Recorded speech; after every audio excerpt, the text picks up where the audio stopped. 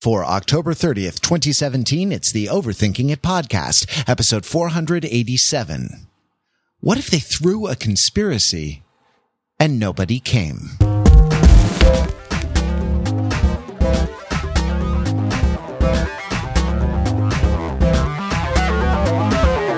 This is Overthinking It, where we subject the popular culture to a level of scrutiny it probably doesn't deserve. The Overthinkers are like your smart, funny friends from the internet. We're never happier. We're just delighted when we are hanging out together, strapping on the proton packs, getting into our Ghostbusters jumpsuits, and hanging out together, arguing over who is Venkman. No, we're never happy. I'm Venkman, duh. Clearly. It's because he's an egghead, right? Exactly. Not because he's Asian. The topic for this week is Stranger Things, and here's what we did. Look, I don't know I don't know how much time you have in your life. I don't know what disposable income of time you have, but we are grown-ass men, and we could not spend 10 hours watching a miniseries this whole weekend. So we binge-watched with portion control. And on this episode of the Overthinking It podcast, we are going to talk about the first 4 episodes of Stranger Things, the second season of the second. It's not even really a season, except it's a spooky season.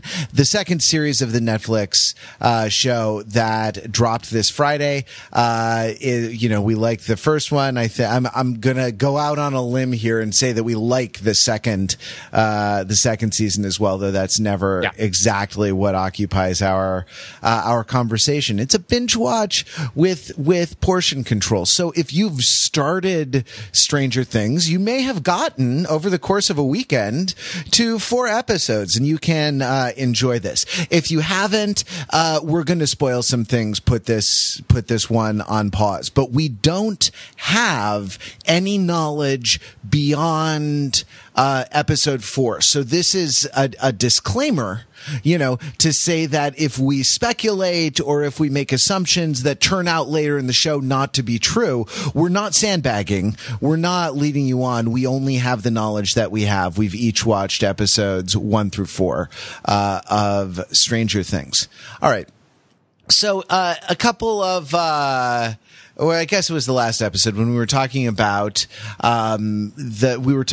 recent scandals without really talking about them, and we ended up talking about TV shows or movies where people have to keep secrets. And E.T. is a big touchstone in this regard, and Stranger Things having being more or less an homage to E.T. is has a similar dynamic of a group of kids who have to keep secret knowledge away from the grown-ups. And we developed a theory when we talked about E.T., and we talked about it in terms of conspiracy, because there are kind of groups of people who are keeping secrets from other groups of people. So there is a benevolent conspiracy that comprises our heroes and the kind of good that they're trying to do, the actions that their hero's journey that sort of leads to the defeat of the malevolent conspiracy, which is a force or group of individuals, something like that, that opposes our heroes and is trying to work some evil in the world. And then we talked about a benign conspiracy, a potentially benign conspiracy of the parents who are kind of clueless. And to the extent that the parents are conscripted by the evil conspiracy, the malevolent conspiracy, they become not benign, but malignant, right? So you have two actors, right? Like good guys and bad guys, let's say. And then you have a kind of you have a kind of spoiler. You have a sort of a group that could go either way in the form of the parents. And it gets very complicated because the parents have an obligation to protect the children. Very often the obligation to protect the children comes into direct conflict with the ability to let the children self-actualize, ways. There's a lot of idealization and projection that runs in both directions between the parents and the children that, prevents people from seeing each other as people, and people start seeing each other as sort of functions or kind of idealized versions of a thing. And then sometimes the parents are just evil. They just get zombified by the evil force, by the malevolent conspiracy. Stranger Things is a show with here's my hypothesis. Anyway, I want to throw this out to you guys and see what you think. Stranger Things is a show with multiple malevolent conspiracies, no benign conspiracy, and Winona Ryder as the incompetent conspiracy. Oh, come on. That's not fair. The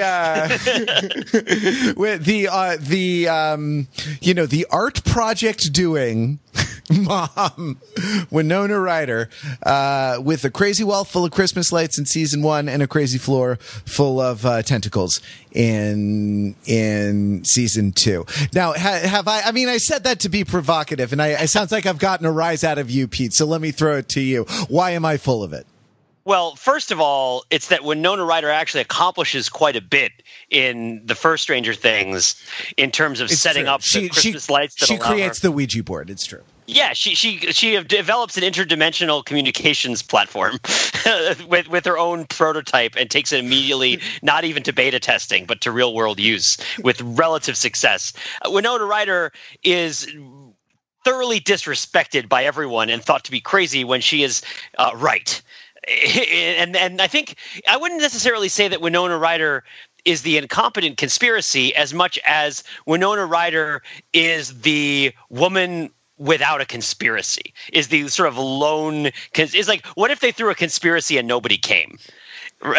Is that like, and that's the real tragedy, is that, and it's changed a little bit in Stranger Things 2, because in Stranger Things 2, which is how they refer to the second season in the titles, in Stranger Things 2, the measure of the threat that everybody is facing is not as immediate a part of everybody's plot lines. And a lot of the conflicts, at least so far of 4 episodes in, a lot of the conflicts that the individual characters are dealing with are more specific to their relationships among the people that they know and care about. And that there's a lot more conflict within those various sort of scopes that we've discussed. Within the party, there's more conflict. Within the protector parents, there's more conflict. Within, even when you get the sense that there's more conflict in terms of what the crazy Paul Reisers of the world are doing and how they're trying to cover up for each other's messes or deal with each other's problems. There's more kind of latitudinal conflict, whereas before there was more longitudinal conflict. Again, that's just where we are in the series right now. But what I would say is that it is some comfort in the face of the cosmology that we're dealing with here, this idea of the harmony of the spheres, where one of the spheres is the 1980s and one of the spheres is the great beyond, which is the Stephen King universe of the, the Red Devils or the Crimson Lords or whatever, King Crimson and what have you, on the other side of the pale with the Dark Tower keeping them all at bay, and it is out there and everything's out in the darkness, and the humans are on our side of the darkness for the most part. And so you have this sort of reconstituted simulacrum of the 80s, and then you have this wild Stephen King hellscape / nuclear holocaust parable thing happening on the outside. But the part of the joy and the comfort and the pleasure of watching Stranger Things is watching the benevolent conspiracies coalesce in the face of this sort of vast unknown. And the malevolent conspiracies orienting somewhat around the vast unknown and kind of aiding, it's claiming that they're trying to fight it, but also kind of aiding and abetting it and having this sort of sinister relationship with it. But watching the sort of kids team up in the face of it was a big pleasure of Stranger Things Part 1. And it is the tragedy of Winona Ryder's character that so few people want to be her friend, even though she is actually would generally be a pretty high pick in any reasonably valued Stranger Things fantasy drafts. Because think about it, like it's like Maniac Mansion. It's like you don't think you need the person who can put the envelope in the microwave, but you do, or the musician, right? I mean, I don't remember my Maniac Mansion well enough, but you guys know what I'm talking about with regards to Maniac Mansion, which is Stranger Things-ish in its respect. You're talking about the point-and-click adventure game from the 90s? Yeah, way back in the day. This idea being that you're heading into this comical, absurd nightmare scenario, and you get to pick the people that you bring along the way, and some of them appear to have abilities that are useful, and some of them appear to have abilities that are useless. But in the world that you go into, your preconceived notions of what abilities are going to be useful and what abilities are going to be useless, they are going to be confounded by what you confront, because that's what is part of turning the world upside down. Is that the things that you thought weren't important turn out to matter, and the things that you thought would really matter turn out to not to be important. And in that respect, Winona Ryder's capacity to persist despite madness in the face of crafts projects turns out to be really important and accomplish a lot. I mean, and again, I don't know how her drawings are going to turn out in the grand scheme of things and the big conflict at the end, but I would say that it is about one of the things that has happened this season is that the idea of a benign conspiracy has broken down, because Winona Ryder and the sheriff aren't really working together effectively. Right. And you have Sean Astin, who seems like he's going to have some sort of role, who is, for those of you who haven't watched Stranger Things, again, we're not really that spoilery. We've only gone 4 episodes in, so maybe you can listen to. Sean Astin is in this season, and he plays a Radio Shack employee, Mourn You Till I Join Ya, peace and love, Radio Shack, who is dating Winona Ryder and is this sort of doughy and well-meaning fellow.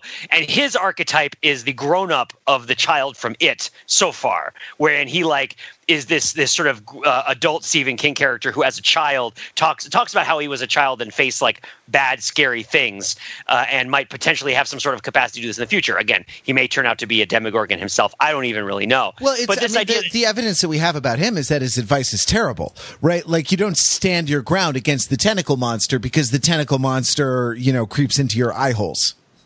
Well, yeah, but at the same time, what would it have really been more effective in the long haul for Will to keep running away is a good question, I think. I mean, he's kind of in a lose-lose scenario.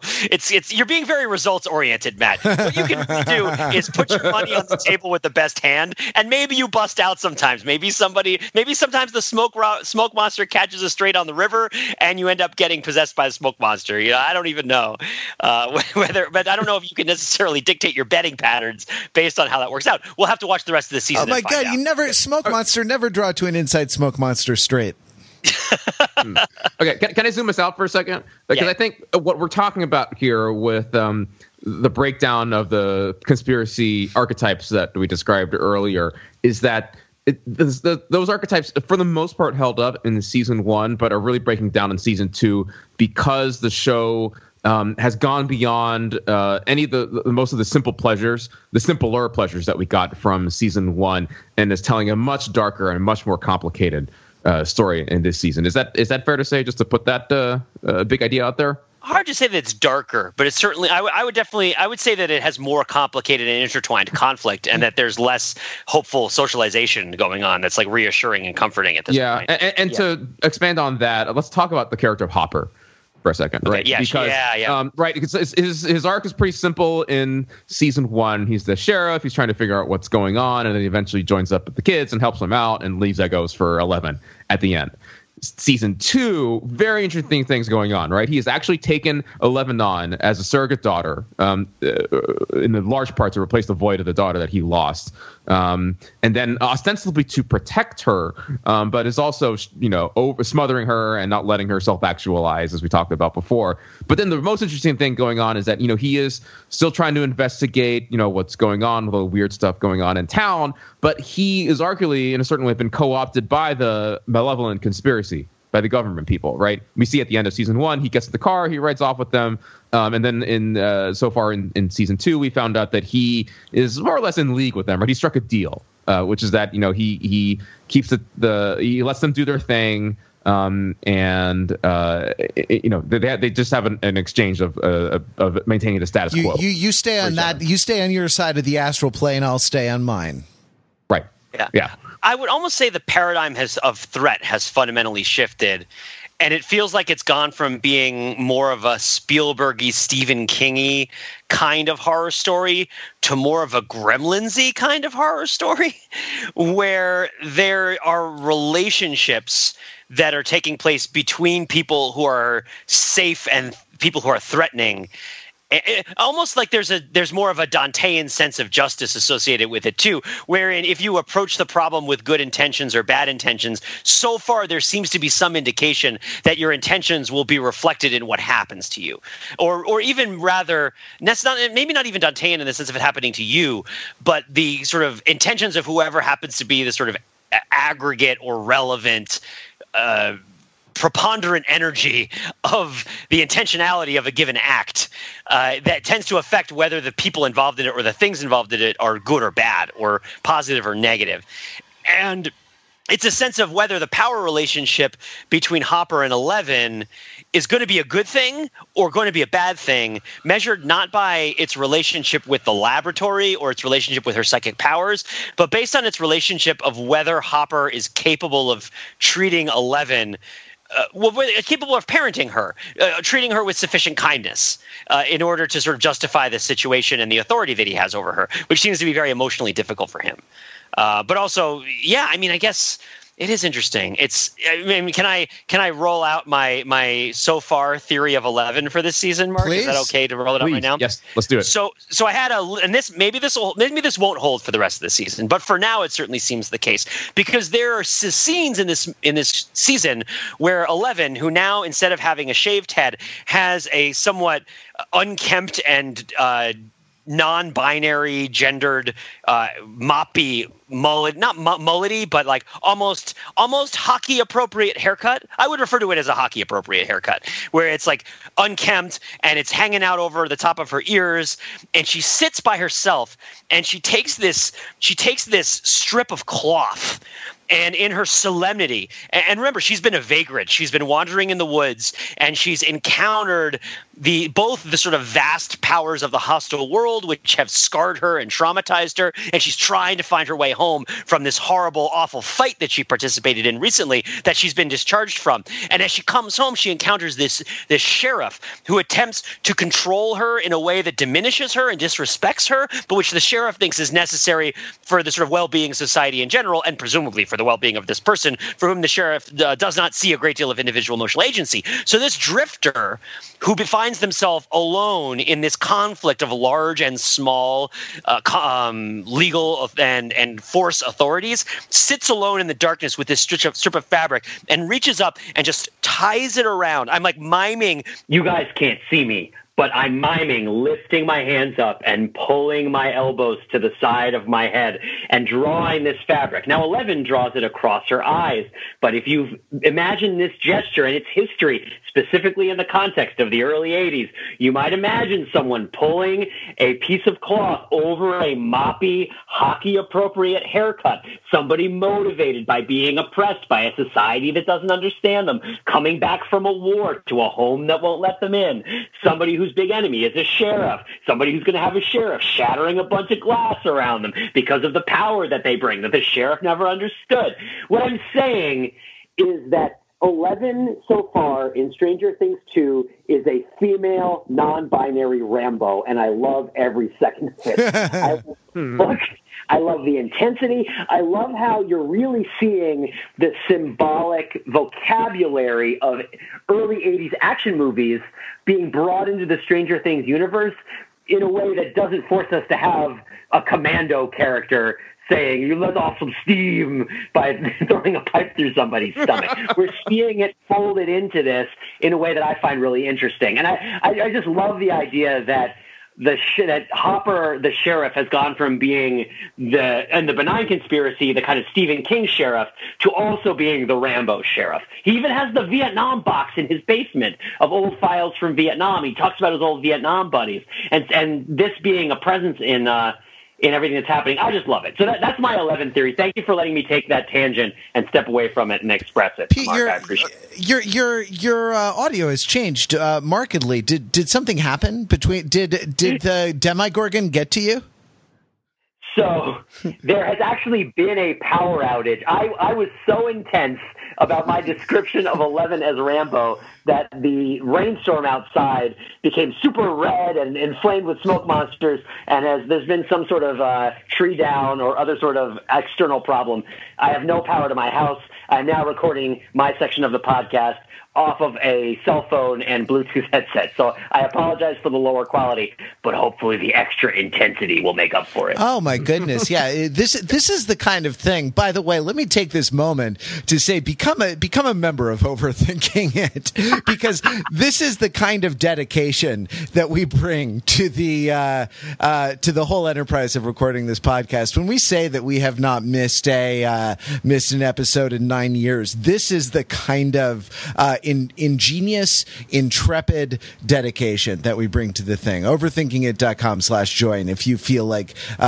this is an enterprise, that if this is a conspiracy that you want to support with some hard-earned dollars and not just your listening ears. Now, Pete, I thought you were going to go another direct. Well, I'm sandbagging. I knew the direction you were going to go because we've been talking about this in chat for a minute, and I saw just a fantastic diptych that you posted that I will include in the show notes for this episode of 11, pulling up the hoodie and Rambo with the hoodie on. But when you talked about like a strip of fabric being tied around the head, and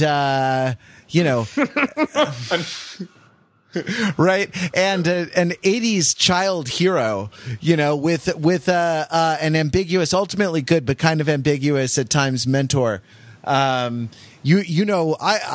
was put in mind of one Daniel LaRusso of Reseda, California.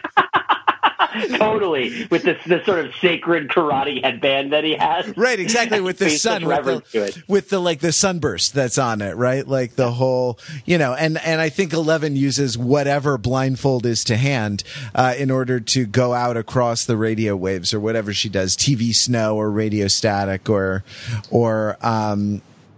anything like that. I mean, there's definitely something happening here in terms of trauma, right? Like 11 is a war veteran in a certain way, and the sheriff is also a war veteran in a certain way, and so is Will. He's kind of a kidnap victim, so there's a trauma thing there, and Winona Ryder sort of lost a son, which is a whole trauma thing, right? Like there seems to be something going on about how we address and cope with bad things happen. I mean, for God's sake, Barb's parents, right? Like, and just how their coping mechanism, clinging to sort of shady investigators and things. But the shady investigators are right? Like the kooks are always right. They're just They're just badly calibrated communicators. I guess that's true of Winona Ryder as well, and so it's why it's not fair for me to call her an incompetent conspiracy. As a conspirator, as a conspiracy of one, she is very excellent. As a recruiter, right? As a conspiracy recruiter, this is, I guess, where her weaknesses lie, but dealing with trauma and something that we've been talking about, just it's come up as several times on the podcast over the last month and a half or so, is how much you take literary trauma, plot trauma as literal, and how much you take it as metaphorical for something else, which may be sort of traumatic, but is not, but it doesn't sort of signify in a straightforward way. I think it's clear, and I'll bet you'd agree, Mark, that like the kids in this show have gone through some poop.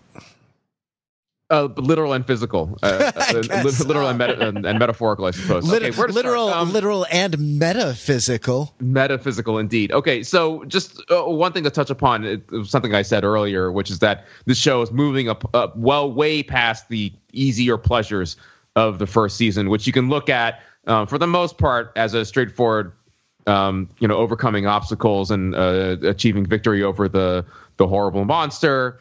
Things at the end appear to have, gotten to a much better place, with the notable exception, of course, of Will Byers vomiting up the little worm, the Pollywog, I suppose, which comes back later. That again, that's like 99% of Stranger Things episode 1 season 1 semi-Demigorgon.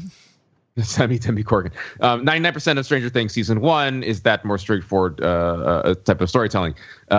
Stranger Things season 2 so far, very much so, is okay. Like all that stuff happens, and really, what is the horrible psychological aftermath of that? It's the pathos that this whole thing evokes. I think is really quite impressive. You feel really, really bad for all these characters that were involved in it, and then I think that transfers some of the guilt then onto the audience for the thrills of the pleasures of the kills and the danger and the adventure and all that kind of stuff from season 1. Well, someone paid a terrible price for that. So that's sort of a very more straightforward storytelling thing going on the surface of the childhood trauma and just the real pain that people are in season 2. The perhaps more interesting thing going on is the subtext, which is that the kids are going through puberty, right? All of the sexual the real monster, the worst monster of them all. The monster with upside is down. The monster within, right? Yeah. So in season 1, you see very, very brief mentions of this for the younger kids. Mike clearly has a crush on 11.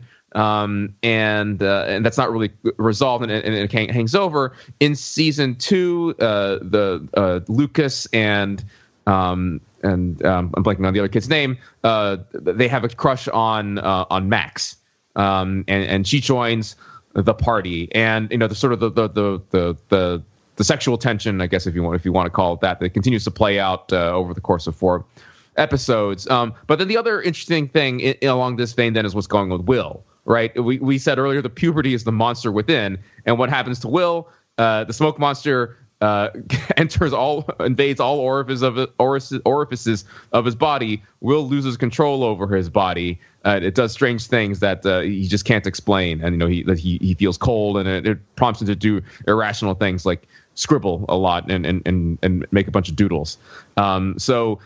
All that is to say, Stranger Things season 2, at least in a significant part, is about puberty. Agree or disagree, guys? Yeah, do a bunch of really emo drawings. I mean, I think it's about puberty metaphorically, right? Like where it may be about trauma literally, about surviving threats to your life literally. I feel like it's about puberty metaphorically. It is, but I did notice that the monster that comes out of Will's body is like a tentacle monster. I thought of the Demogorgon as being the sort of the yonic monster, and this is the yang monster. The penetrating monster. Yeah, right, exactly. I was trying to find the right term. This is the phallic monster. This is the stabbing, penetrating, going into your eye holes monster. And yeah, I mean, I think that's good. And then the specter of of jealousy, right, is raised a little bit between Lucas and oh God, what's his name? Dustin. You're thinking of Dustin? Yeah, between Dustin, yeah. Lucas and Dustin, who are a little competitive about Mad Max, right? Who and I mean, it was a little difficult. It was sort of a puppy love kind of crush sort of thing, or you didn't know if it was this sort of extraordinary, bond that was not sort of sexual in a pubescent way, but that was sort of deeply emotional between Mike and 11, like sort of long lost twins or something, you know what I mean? Something like that. But definitely the scene where 11 causes Max to fall, off of her skateboard is, that is a more, adolescent kind of jealousy, that is coming up. So these dynamics are coming into play, but it's not, I'm not sure it's a show about surviving puberty in the same way that Buffy the Vampire Slayer is a show about surviving adolescence, right? Yeah. It's more about the things that grow in the dark as the model for the monster, rather than the underside of society that's been organized in a way that we think is okay but has secret sins. Right. It's not, right. Yeah. It's not the Blue Velvet averse. Exactly. Because Stranger Things 1, it was very much like the Cold War, research related to the Cold War. The Russians are still a presence, but it seems much diminished. Now it's about the secret growing vines that are underneath everything, and the things that are being sort of privately negotiated behind closed doors that should probably be out in the open but can't be for various sorts of biological reasons sometimes, but other reasons also. It's interesting to think of it in terms of Dig Dug, right? I guess the next episode is called Dig Dug, which we haven't watched yet. So I'm looking forward to seeing that. By the way, I used to love Dig Dug. It does not hold up. I don't know if you have anybody who disagrees with me is welcome to bring it to the comments on our website. But Dig Dug does not hold up, which was really disappointing for me when I played it in the arcade recently. What was your experience? What was your contemporary experience of Dig Dug? Dig Dug falls into the category of video games from the 80s wherein the control inputs feel very delayed by contemporary standards. And not just delayed, but the number of control inputs that the game can process at once makes the act of kind of hitting the buttons become very rapidly self-defeating. Like Dig Dug, you're digging around, you're in this sideways cross section of the earth. You're digging around the earth. You're digging these tunnels that you then run through, and there are these monsters, and you have to plug the monsters with a hose, and you have to hit the button to pump up the monsters. But when Dig Dug throws out his hose, he's temporarily immobilized. He or she. I should say I don't quite know the gender of Dig Dug. I always assumed masculine, but that just reflects more about me than about Dig Dug. So I apologize for the way I was raised. But the idea that, like, if Dig Dug were to be made today, Dig Dug would be more agile, and pressing the button would not have such dire consequences. Like, they want you to press the button. It's a fun thing to press the button. One of the fun things about Dig Dug is to hit the button over and over and over again. And the idea that you're just going to sort of stand there throwing your hose out and get killed if you do that, it just shows to me that there's kind of like a technological limitation and also a kind of technology of design limitation. That means Dig Dug lags behind more modern video games. There you go. That's more than you ever wanted to hear about Dig Dug. Overthinkingit.com, ladies and gentlemen. Hey, maybe let's use this as an opportunity to talk about the pop culture references that we see in season 2. I think I haven't seen season 1 since it aired last summer. It was so long ago. But I feel like season 2, maybe for no other reason than because they got a bigger budget and could afford more rights to things, kind of double down on the references. We have a ton of overt symbology of the Ghostbusters going on. There are very quick references, of course, to the Terminator. You saw that Arnold Schwarzenegger flashes his visage on the screen, right? And the aforementioned Dig Dug video game. You got Dragon's Lair as well. Music, I think there was a lot. Music played a pretty heavy role in season 1 and continues to in season 2. We see in other media where references and nostalgia are used in kind of throwaway ways. I don't know why Suicide Squad came to mind. I really tried to not think about Suicide Squad, but that did come to mind as a poor use of music to evoke something quickly in a throwaway and cheap fashion that's not really earned. But I think Stranger Things, I think you probably agree, is that it goes beyond the cheap thrills, the cheap callback reference types of things, and then incorporates the references and the other works of pop culture more deeply into its overall creative project. Would you guys agree? Yeah, I definitely think that it has a little more than just authenticity of setting to do with things, because although we get the title screen in the scratchy VHS poppy quality, much like my own sound quality, which has returned with my power supply, the video quality of Stranger Things remains pretty high. And also, there's a bit of alienation. There was alienation in season 1 too, but there's more alienation in season 2 between the way the characters look like they are from the 80s versus look like how people might have looked if you photographed them in the 80s. I'm thinking particularly about how the hair seems extra aquanetted, and we have sort of extra floofy hair. And we also have a great pop culture reference in sort of broke-ass poor man's Rob Lowe, who is Mad Max's Camaro driving brother, I believe, who is himself something of a pop culture reference. This idea that we're not just setting up setting, but we're setting up the context of the vocabulary of symbolism and the context of the cultural environment that this is happening in. Okay, before we get too far away from something you mentioned, I just want to cash this out a little bit. You said there's a contrast between how people actually look on screen versus some sort of like lower 5 version of it, right? And that really plays out in an interesting way on Halloween when their parents take pictures of the kids dressed up as Ghostbusters. Oh yeah, is that what you're talking about? Well, I mean, cash that out a little bit. Okay, so what I was talking about was the way that people look on screen as if they were in the 80s versus the way they look on screen when they were in the 80s. And I brought this up in Stranger Things 1 too. If you go back and look at Nightmare on Elm Street, at the character of Nancy from Nightmare on Elm Street, she does not look anything like the character of Nancy from Stranger Things. And the character of Nancy from Stranger Things is very much a contemporary actress who is reflecting contemporary standards of beauty that is dressing as if she is from the 80s. She is a normcore Nancy. She is very, very skinny in a way that did not become really popular until the 90s, the sort of Kate Moss kind of actress generation. And this to me lends, and just as Steve Harrington's hair is kind of artificially floofy, and his ridiculous mullet in this season in particular, maybe I just notice it more, but seems even more so to be engineered to be what it is than the hair at the time, like say Johnny Depp in Elm Street might have looked, which did seem a bit more natural. But what you're talking about is also interesting. I'm not saying that that's not what it is. It's a little different, which is that they pull in and remix the whole Paranormal Activity idea of Witch Project idea of found footage and video as media, and we get to see the low quality camcorder footage of the kids and the pictures of the kids through the various cameras that they take, which then has something to say to connect through, of course, the fallacy of imitative form. But, we're not swinging in the big leagues here. It's perhaps not bad if we indulge in that,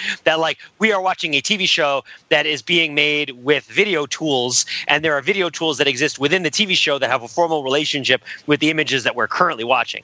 But I think I would say that it works crosswise in that the employment of period appropriate, at least imitation of period appropriate visual effects and photography feels like it really grounds Stranger Things and makes it sort of like more immediate and feel like there's more of a fourth wall, and I feel more like I'm watching something that's quote unquote actually happening. Whereas the ways in which it imitates the 80s in kind of mise en scene, right? The way that how the people look when they're on camera, how everything is laid out, how when somebody comes around the corner, and stands in the hallway, they are going to stand right in the middle of the appropriate pattern of tiles that's on the floor or the painting on the wall. The role of the paw, right, is huge in a couple of big shots so far in the second season of Stranger Things. That stuff makes me feel like I'm watching a play that is set in the 80s, that is sort of using things that we are familiar with from the 80s to color and add symbolic depth to the current story. And those things are acting as crosswise to each other. Like, I don't feel like the broke-ass Rob Lowe feels like a real person at all. He might have been played by a puppet, and it would probably have a similar effect. Although he wouldn't be as good in the shower scene, which is, of course, he looks totally ripped, which is to his credit. Keep on working hard on your Abersizer and your Thigh Master. Or that's actually not period appropriate either. I guess he might be doing aerobics. Was there a Bowflex? Yeah, he's definitely watching those Jane Fonda workout VHS tapes, right? I think we're in the era of Soloflex, but not quite the era of Bowflex. Yeah, I was about to say, yeah. Hey, is VHS-C even contemporary? I mean, is that right? We had one of those. We did, but I thought it was later. We had VHS-C was later. Yeah, I thought so, but maybe not. Looking it up really, really fast, it actually was very newly introduced when the events of this play out, which makes sense because Sean Astin of Radio Shack, Mourn You Till I Join You Radio Shack, is on the cutting edge, not the sharper image, but the cutting edge. It came out in 1982. Right. So it's still pretty new. If they have a VHS-C JVC camcorder in Stranger Things, note that they don't have the tape adapter to play the VHS cassette player on the VCR quite yet. They still have to use the RF connectors. So it's not quite a mass-produced, familiar sort of technology. Winona Ryder has never used it before, so it's new. Whereas I remember we were using stuff like this in the mid to late 80s at my house into the early 90s, and it was much more familiar at that point. But at this point, it's shiny and special. Okay.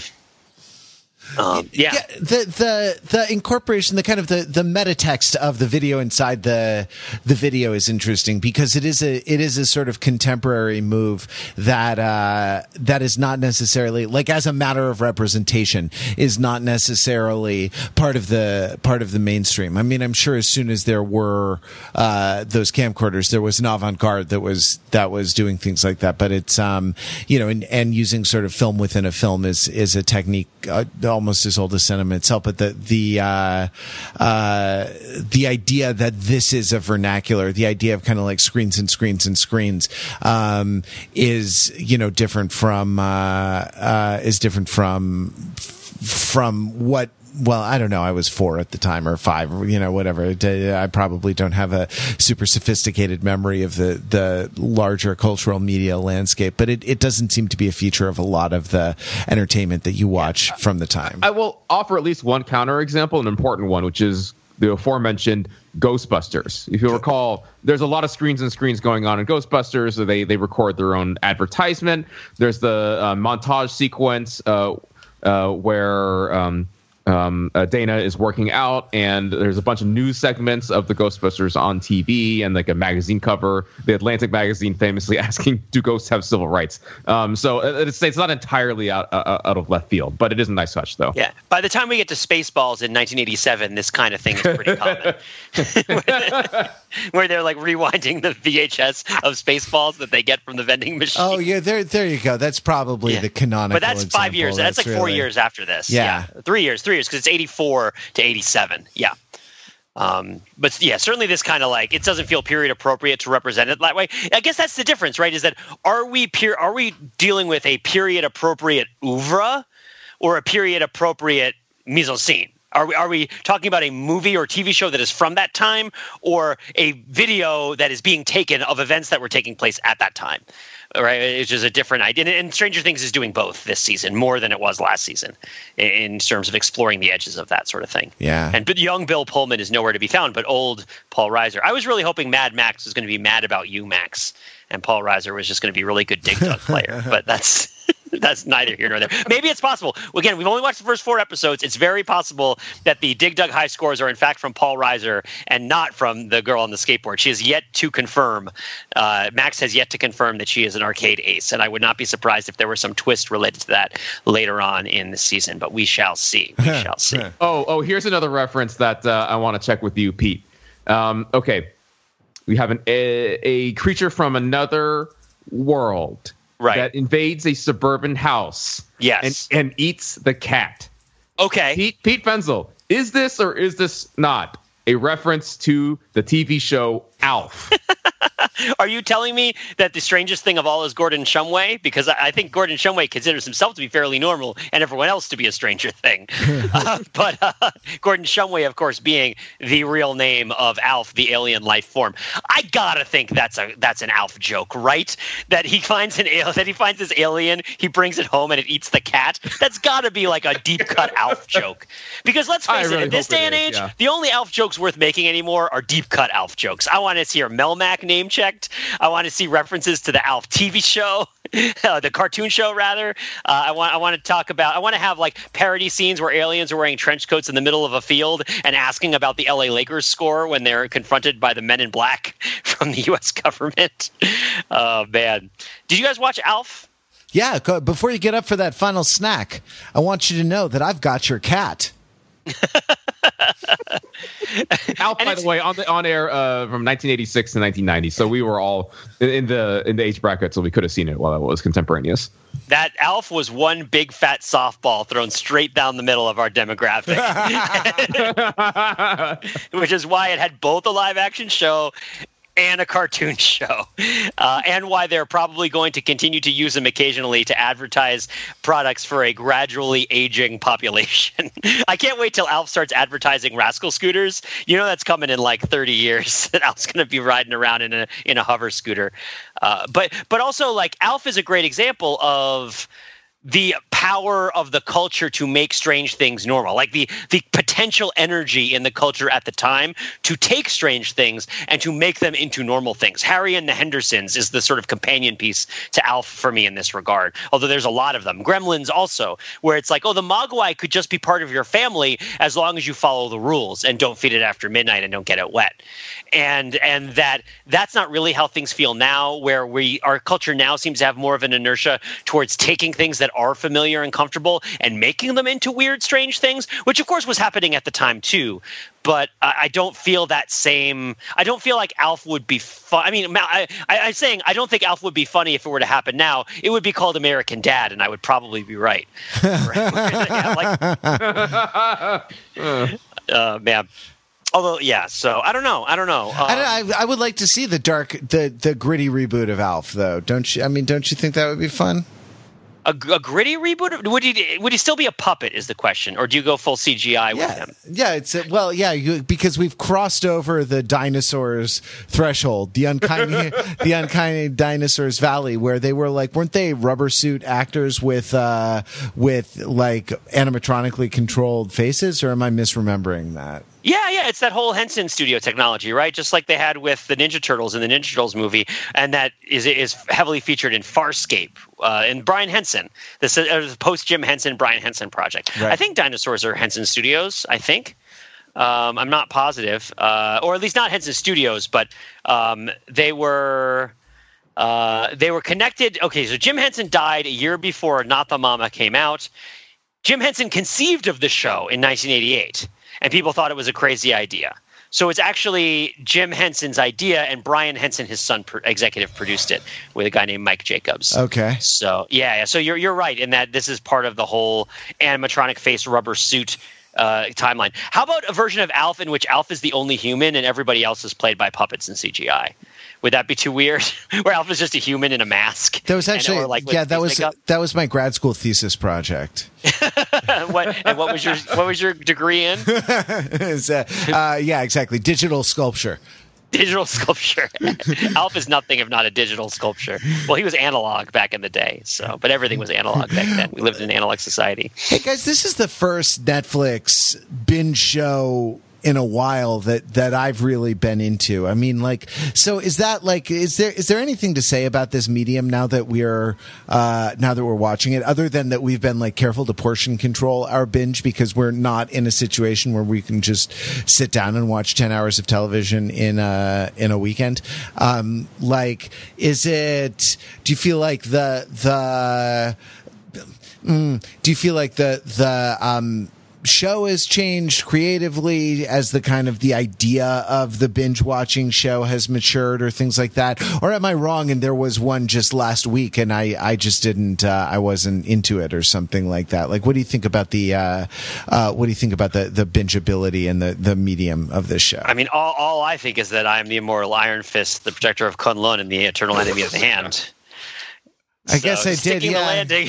No, Defenders was not good. I mean, it was fine. The Defenders was fine, but the Defenders wasn't a must-watch, is what you're saying. I did watch it. It's fun. Yeah, it's funny that. But we didn't podcast about it, but we all watched it. Yeah, and it's funny. It was more a second screen or third screen kind of experience because I had the cell phone and the laptop going while Defenders was on in the background. But like Stranger Things is compelling, huh? Yeah. The Stranger Things is appointment viewing. You know, like I like turn off the lights in order to watch Stranger Things. Iron Fist, I skipped entirely. Yeah, Glow was a thing, but we didn't watch Glow fast. We watched Glow slowly. And I think a lot of people watch Glow slowly too. I don't know if Glow is really a binge watch friendly show. I mean, it didn't have cliffhangers in the same way that pretty much every single episode of Stranger Things so far has. And I mean this as a compliment. Like, a lot of the characters in Glow were really unlikable, right? Like for Alison Brie to be that despicable, like, you know, on a lot of scores, that's an admirable thing for her to do artistically, and you know, is admirably executed.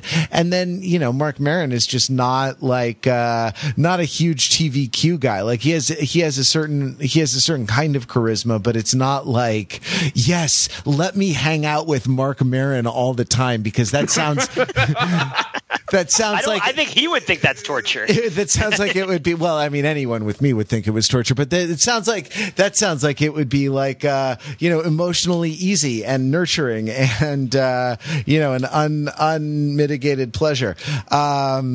Yeah, so I mean, I feel like it's different. That thing, like the binge watch, is like you're the rat with the cocaine pellet. I mean, I talked about it as snackability when I wrote on this before it was a thing on Overthinking It, and I guess never a bad excuse to link back to that article in the show notes towards the theory of television snackability, which is a kind of inchoate, but still, I feel like I was onto something argument about the set of economic incentives in the television business leading to a kind of show that where you want to hit the pellet, you want to hit the lever for the pellet again, right at the end. I had heard it called snackability in the food industry. I think it's called sessionability now. The idea of like a food that can become like an eating session, not just like pick one up on the way, but like, sit down at the table with the sleeve of Oreos and like one by one, slowly devour them. And there's a lot that goes into them. So like on this score, guys, at 2 buttons, and I wonder, if you use them. One is watch credits, and the other is skip intro. Does either of you hit either of those buttons? We skipped the credits. My wife was pretty quick to hit the skip intro thing until episode 4 when I insisted that we episode 1 we watched it just to kind of get ourselves into the groove of it. 2 and 3 she skipped it, and 4 I asked for it to be played because I like the theme song. I like that moment to just like really get with the groove of things, feel the atmosphere of it, and then move along. Matt, we were talking earlier, we're 99% sure that this has been A/B tested to hell and back, and Netflix has all this data that shows that that the skipping the intro improves the retention for viewers, but I like it. It's so interesting. I mean, it's so interesting. Well, Pete, you answer. I have a lot of thoughts about this, but I mean, I like to roll my own gears with regards to TV watching, and so when I get close to the end of like when the episode is over, I will often preemptively exit, so that the next thing doesn't play automatically, and then make the decision to go back in and watch the next episode if I want to watch it. So it's pretty rare that the credits even really get rolling all that much. Like I might see the first credit or the second credit, but I tend to exit out of things rather than let them ride when it comes to streaming video. And I always watch the theme song. I like the theme song of things. So all of that user research that's gone into that autoplay feature, into that sort of infinite content feature, right? Like, and there you are. I'm sure it still works. I'm not the poster child. Oh. Look, I'm the one who gave a solid 3.5-star review to Ghost Rider: Spirit of Vengeance. Okay, I'm not getting rich in this business. Make things that Pete likes. Yeah, that's how you do it. Right? Like I'm the one who's like, here's how you could make R.I.P.D. actually interesting. That's not a question that anybody is asking. Wait, I thought our contention was that RIPT was actually interesting. That's true. I just wish that they had spent more time on the elderly Chinese men, because I thought that was a really important part of the story that they kind of floating around.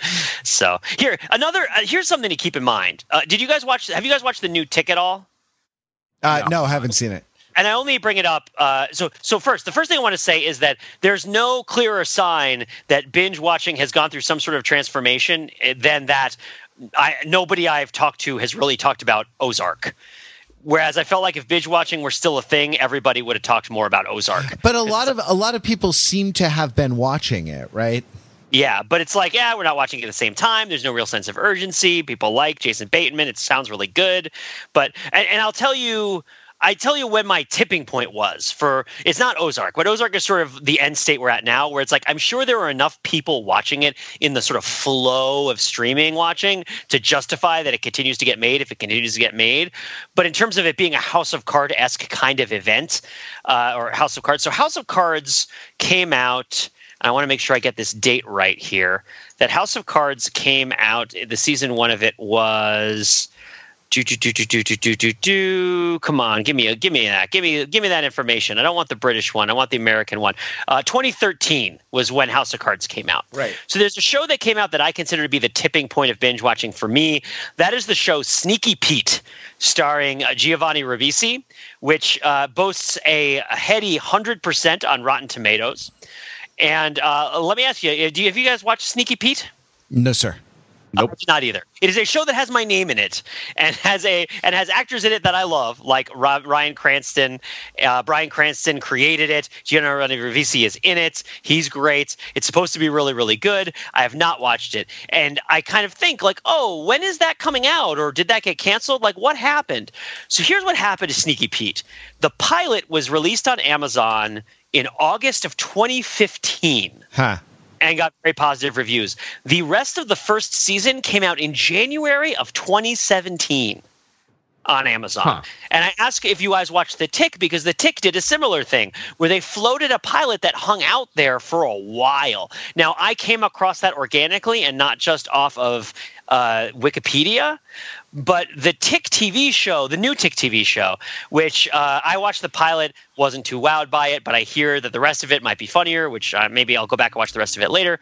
The original pilot for the Tick went live on Amazon in August of 2016, and the new season came out just 2 months ago. So there's a year between when the pilot floated on the Amazon platform and everybody got a chance to watch it if they wanted to, and when the actual show comes out. And that says to me that this idea of we're going to release like this bounteous surge of content and it's going to come out as a big tentpole event and you're going to all watch it when it comes out all in one go, that's not the model that Amazon seems to be going after with releases like this. They seem to be wanting to test to see whether this is like a good addition to a content library maybe, or is it more about kind of a sustained flow of viewers? And I mean, I don't know whether Netflix is planning on doing something like that. I haven't encountered Netflix doing anything like that. Certainly all 100 or so episodes of Ultimate Beastmaster in 6 different languages all came out at the same time. But even though they all depict the same events. So maybe, but there seem to be other models for how to handle streaming content and seasons of streaming content that don't necessarily look just like TV conventionally does, but also don't necessarily look like the way that streaming serialized television watching has emerged. Like there might be further transformations that are already happening, and big ones might be more testing. Obviously, shorter seasons are a part of it, but we might even see something like a show that has individual episodes that come out on a month by month basis. What? Potentially. I mean, I don't know. I'm not in the industry, but it's like it seems like if what they really want to be doing is managing this more as a commodity and less as an event. They're basically saying like, well, we can undercut movies and TV by making them not events and just making them available whenever. And it's like, well, yeah, but but this is where we get back to this fallacy of things having real underlying value. and like, I mean, what are you really paying for? Are you really paying for the underlying content? Are you paying for the event and the experience? Is having a movie in your home kind of defeat the purpose of having a movie or not? And obviously there's different perspectives on this, and there's different data that you can look at and different reasons and priorities that it serves, but it's changing. Right. And so how do we binge now? How can we binge? And again, how do we binge now? The word just sounds dirty in my mouth to say it. Right. Because that's what the marketers want. It's bingeable. It's craveable. I hate it. I hate it when content is called bingeable. It's right. Disgusting. It makes me want to retch. And that's just because it separates it's all about the instrumental role of like plowing through and consuming this thing rather than enjoying it or appreciating it or it giving you entertainment and joy and fun. It's like I don't watch the show in order to consume it. I watch the show because I want to feel happy or fun or scared or sad or because I want to be compelled with interesting ideas. And again, that's not like highfalutin moralizing. That's just like my relationship with content. Is not for me to consume it. I do consume it by virtue of doing it, but as a customer, that's not my experience. My experience is to enjoy it. I feel like none of us want to envision ourselves as the goose who's being force-fed the food to produce foie gras, right? Yeah. That's what binge watching evokes for me. Ugh. Yeah. I also don't. I mean, when we talk about binging, I mean, I've talked about this before. This stuff is such This stuff is such Sanka for binging, relative to like legit. Like I've been listening to the entire Mike Duncan History of Rome podcast, which I recommend. It's a lot of fun, but hours and hours and hours and hours of Roman history, just like centuries of it. I'm like neck deep in Constantine the Great right now, and I've just been info dumping the entire 3rd century crisis just straight into my brain with no visuals for the last like 3 weeks. That I'll binge. Sure, that's a binge, but it's a binge of knowledge, and it's also not something that Netflix is necessarily going to be able to compete with. But it's also not very profitable for Mike Duncan. So there you go. I mean, do you feel like the incentive structure here is misaligned, right? The best thing for Netflix would be if we continued to pay for it every month and then never used it, because the cost of bandwidth is not insignificant. It's not what it used to be, but it's not insignificant and must be among the biggest kind of top level line items in their budget, like physical infrastructure of servers and network connections and things like this, and then whatever the kind of the cost of the bandwidth, that sort of virtual virtual good of the like transmission of things across. So like, wouldn't it be more in their interest if they kept us all hooked like more periodically than we are? Well, we're in the phase where they have to destroy the competition first before they turn the tap off. Right, like that's so at some point maybe, I guess. I think we all could stand to be a little bit less bombarded all the time. But I guess is Netflix even paying for the I guess Netflix pays for bandwidth now, and there's the whole conflict of the net neutrality, and they'll have to. And as the administration continues to go after net neutrality, you're going to see content providers like Netflix probably have to pay more to ISPs and telecom companies for using the pipes. It's not a truck; it's a series of tubes. Like it's a series of underground tubes. Yeah. Well, I mean, T-Mobile offers free Netflix now, right?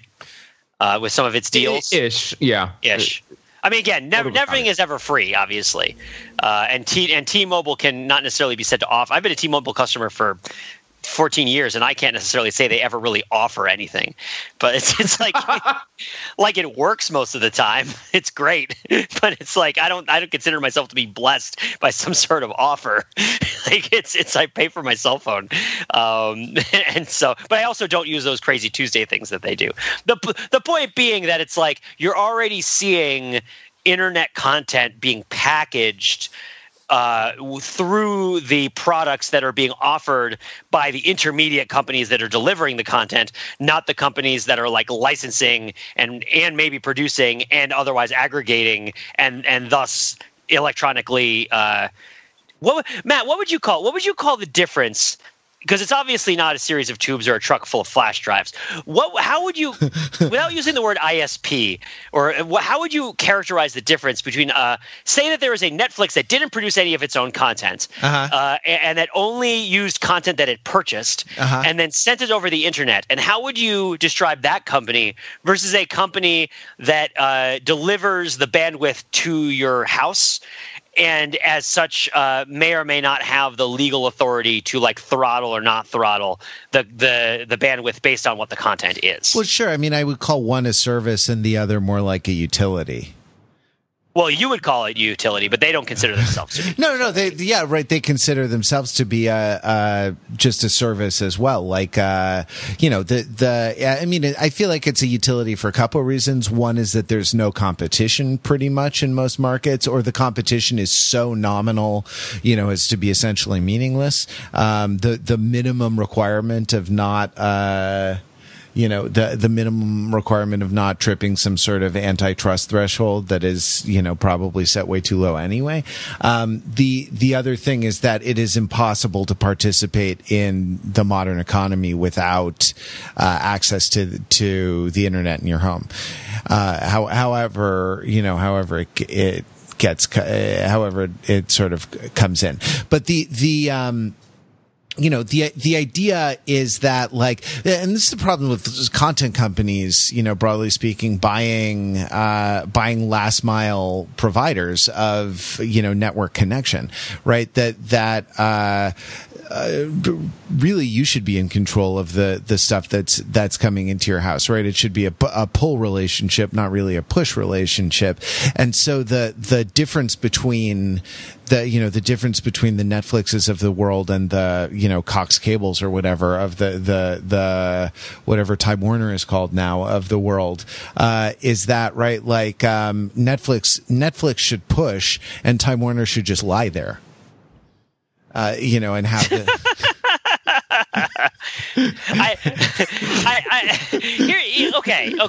Okay. So one of the things that listening to history podcasts gets into your head is the idea that your own the way that you tell a story of a sequence of events with relations to winners and losers, and also the relationship of the way things ought to be with the way things are, obviously changes with regards to, I guess, the level of dynamic control that you assume somebody is currently exerting over what is happening. Sure. Like you can talk about Netflix being the service provider and the ISP being the utility because you want Netflix to be the service provider and you want the ISP to be the utility because that is sort of still being negotiated and that's something that people can affect. But if you were to look back at this time from the future and it perhaps like net neutrality just totally died an ugly death in a gutter, and you had service and service. The idea of would there be a benefit? And again, it's like, okay, history is written by the victors. Are we going to be telling history primarily from the standpoint of what sort of change we're trying to affect in the time in which we live versus trying to understand what happened now from more of a standpoint of the current sort of language and way of thinking? Basically, what I'm saying is, like, when you talk about good Roman emperors versus bad Roman emperors, they're all terrible people, and none of them should have been in power. They're all awful. They kill lots of innocent people. They're monsters. Even Marcus Aurelius killed a whole lot of German people, probably for no good reason, but he's seen as a good emperor in the context of the story that you're telling about what happened. Now, you could be the sort of Howard Zinn and looking back and trying to revise history, and there's a whole other conversation about history, but the smaller thing I'm trying to even in that, right, he's not trying to revise history. I mean, I would say that he would conceive of his project as trying to get a version of the narrative, right, that's closer to what a lot more people, the vast majority of people, actually experienced, right? Well, yeah, I get he wants that correspondence with what actually happened. But when we're talking about Netflix and Comcast, then like what actually happens is so far outside of the realm of human experience that it becomes virtually meaningless because it's all happening in complex computer relationships. Like it's all narrativization. I mean, you would understand it, Matt. Mark would understand it, but I don't. Like I can't pick apart the packets that are coming to my computer and distinguish in any sort of narrativizable way, like what their agency is, like what they want. For me, it's like I'm going to imprint some sort of narrative on this, and it's going to be dictated by kind of the way that these things are presented to me. And I guess it's going to be about how it's socialized rather than how. I mean, that's another thing, I guess. Like direct experience versus the sort of the narrative that affects the broadest interest versus the narrative that you might be able to like learn from. The thing that I worry about, here's the thing that I worry about is that because this is a huge conversation and I've stepped in the bucket a bunch of times here and said wrong things. But here's the thing that I worry about. I worry about deliberately weakening the correspondence with how we talk about these things with that which is observable in the interest of being aspirational about how we want it to happen. And I worry primarily about this retroactively, about the past. I worry about being so keyed up on wanting the past to have been a certain way that we describe it in the way that we want it to have been, and that we use the notion that this is how it really was without really independently verifying it, and understanding our sort of own way that we're mired in the fiction. And what I basically am, what I'm trying to say with regards to things like Netflix is that like I don't necessarily see Netflix as a good guy or a bad guy. I see Netflix as a potential winner or loser in this sense, in this sort of like I'm more interested at the end of the day in whether Netflix wins or loses or how it wins or loses than whether it's the good guy or the bad guy, because I don't feel like I have any control over whether it's the good guy or the bad guy. And I also kind of feel like everything that's being said to me with regards to that is going to be so key to the person who's saying it. it just doesn't interest me as much sometimes, you know? Sure. I don't know. Is that weird? Is that strange that doesn't, it's like, I mean, because I know who the good guy and the bad guy is in my own mind. You know, I want net neutrality. I strongly support net neutrality. I think all this stuff is nonsense. But I also kind of feel like if I just repeat that over and over again forever and ever, eventually, if that's not what happens, I'm going to arrive at an insufficient understanding of what's going on. Yeah. And then I'm going to be talking about wanting to binge watch Sneaky Pete when it's only coming out one episode at a time and being totally out of touch with like how this whole thing is developing. You know, this is related, and we should probably wrap it. I'm not going to. I'm going to just kind of burrow further down into these tentacle tunnels because I feel like that's just where we need to be right now. I went today to a mall. Because I decided I'm not a tech douchebag enough and I needed to buy some of those Apple wireless, headphones so that I can be the guy with the little white antennas sticking out of my ear like Chekhov in Wrath of Khan. And, except it's, you know, non-organic, inorganic. I mean, he had at least his ear parasite was a living organism. And I envy him that level of human of like species to species connection or relationship. I only have the cold plastic of the Apple AirPods in my ear. Anyway, in the fancy mall that I went to, there is a new Amazon bookstore. Right, which I was expecting to be miraculous in some way, and I walked in, and it's a bookstore with maybe a little extra retail space to devote to their like tablets and e-readers and voice activated products, and about a quarter of the diversity of titles that you would see in a real bookstore with similar square footage. Well, that's the thing, right? Here's the thing, right? Is a bookstore a service or is it a utility? You know, and this is what I was reflecting on as it came here. All the stocking of the store is, I'm sure, algorithmically generated, right? And they actually did a couple of good things, which, you know, not that it would have saved them, but I think the best brick and mortar bookstores also did a little bit when they were kind of thinking about how to kind of differentiate their offerings. There was a section on Amazon that kind of was like the product carousel. People who bought this also bought, like, if you like, you know, and it had the first Elena Ferrante, My Brilliant Friend, the Neapolitan novel, and it was like 3 other books that you would like if you liked that. There was one for The Martian. There was one for what is that? I see it Instagrammed all the time. That book of short, crappy poems about love or something. I don't know. With like line drawings in it. I don't know. And then there were 2 or 3 other books of short, crappy poems about love. Are you talking about Ted Hughes? Are you talking about Ted Hughes, Matt? Zing! No. Late burn. Hashtag latergram. And I thought, well, this is all algorithmically generated, right? The entire stock of the store, there's no sort of human curatorial impulse. There's no impulse of a person to communicate with me through any of the selection of these things. And like, what is that, you know, what does that reflect? And it doesn't reflect, I mean, it reflects what's popular or how people behave. Well, what shapes that, right? And like, at a certain level, it's turtles all the way down, but you think, well, marketing, right? Like positioning, sometimes the luck of the draw, path dependent effects, timing, things like this with how things are released and what kind of catches fire, but like also just like how you are communicated at, how you're targeted, for the various things. And I don't love the idea of a world where that is the only conduit towards putting something in front of me, you know? And that like, so what is Amazon? Is Amazon a service or is Amazon a conduit, right? They're actually a service that's getting into the conduit business, but their conduitness is sort of tainted by their serviceness, in a sense. Anyway, I don't want to get too far down this rabbit hole, except to say that, like, Pete, I definitely hear you about not sort of speaking wishfully about the way you think that these things should be rather than the way that they are.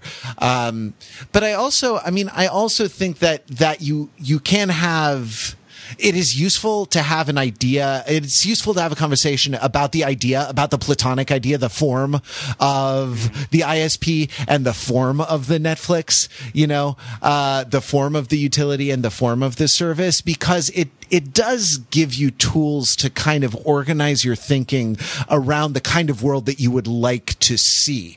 And then, you can sort of work, right? What I'm saying is we have to start eating both ends of this hot dog, right? Like, and sort of meet in the middle, Lady and the Tramp, style, perhaps me the idealist and you the realist. And, with a kind of visionary knowledge of, the aim that we have, or at least the principles that we have for things like this, and the other with the kind of realpolitik of what the actual real situation is, I thank you. I appreciate it. And I just also hope that if someday I have kids, that I'm able to educate them in all this stuff in ways that I don't understand, so that they have a better familiarity with it than I do. That's the hope, right? That's the children are the future. If there's one thing that Stranger Things has taught me, it's that I believe the children are our future. Teach them well, let them lead the way. Show them all the pollywogs that they possess inside. All right. We have to call it. You can tell by our punchiness that it's later than our usual ending time. So thanks very much for listening. Thanks to Mark and Pete for podcasting. Especially thanks to Pete for sticking with it through what can only be an ominous occurrence of the power outage during the Stranger Things podcast. And hey man, Goonies never say die. All right. Podcasting like a champ. Next episode next week. We'll see you then. Till then, visit us on the web at overthinkingit.com, where we subject the popular culture to a level of scrutiny it probably doesn't deserve.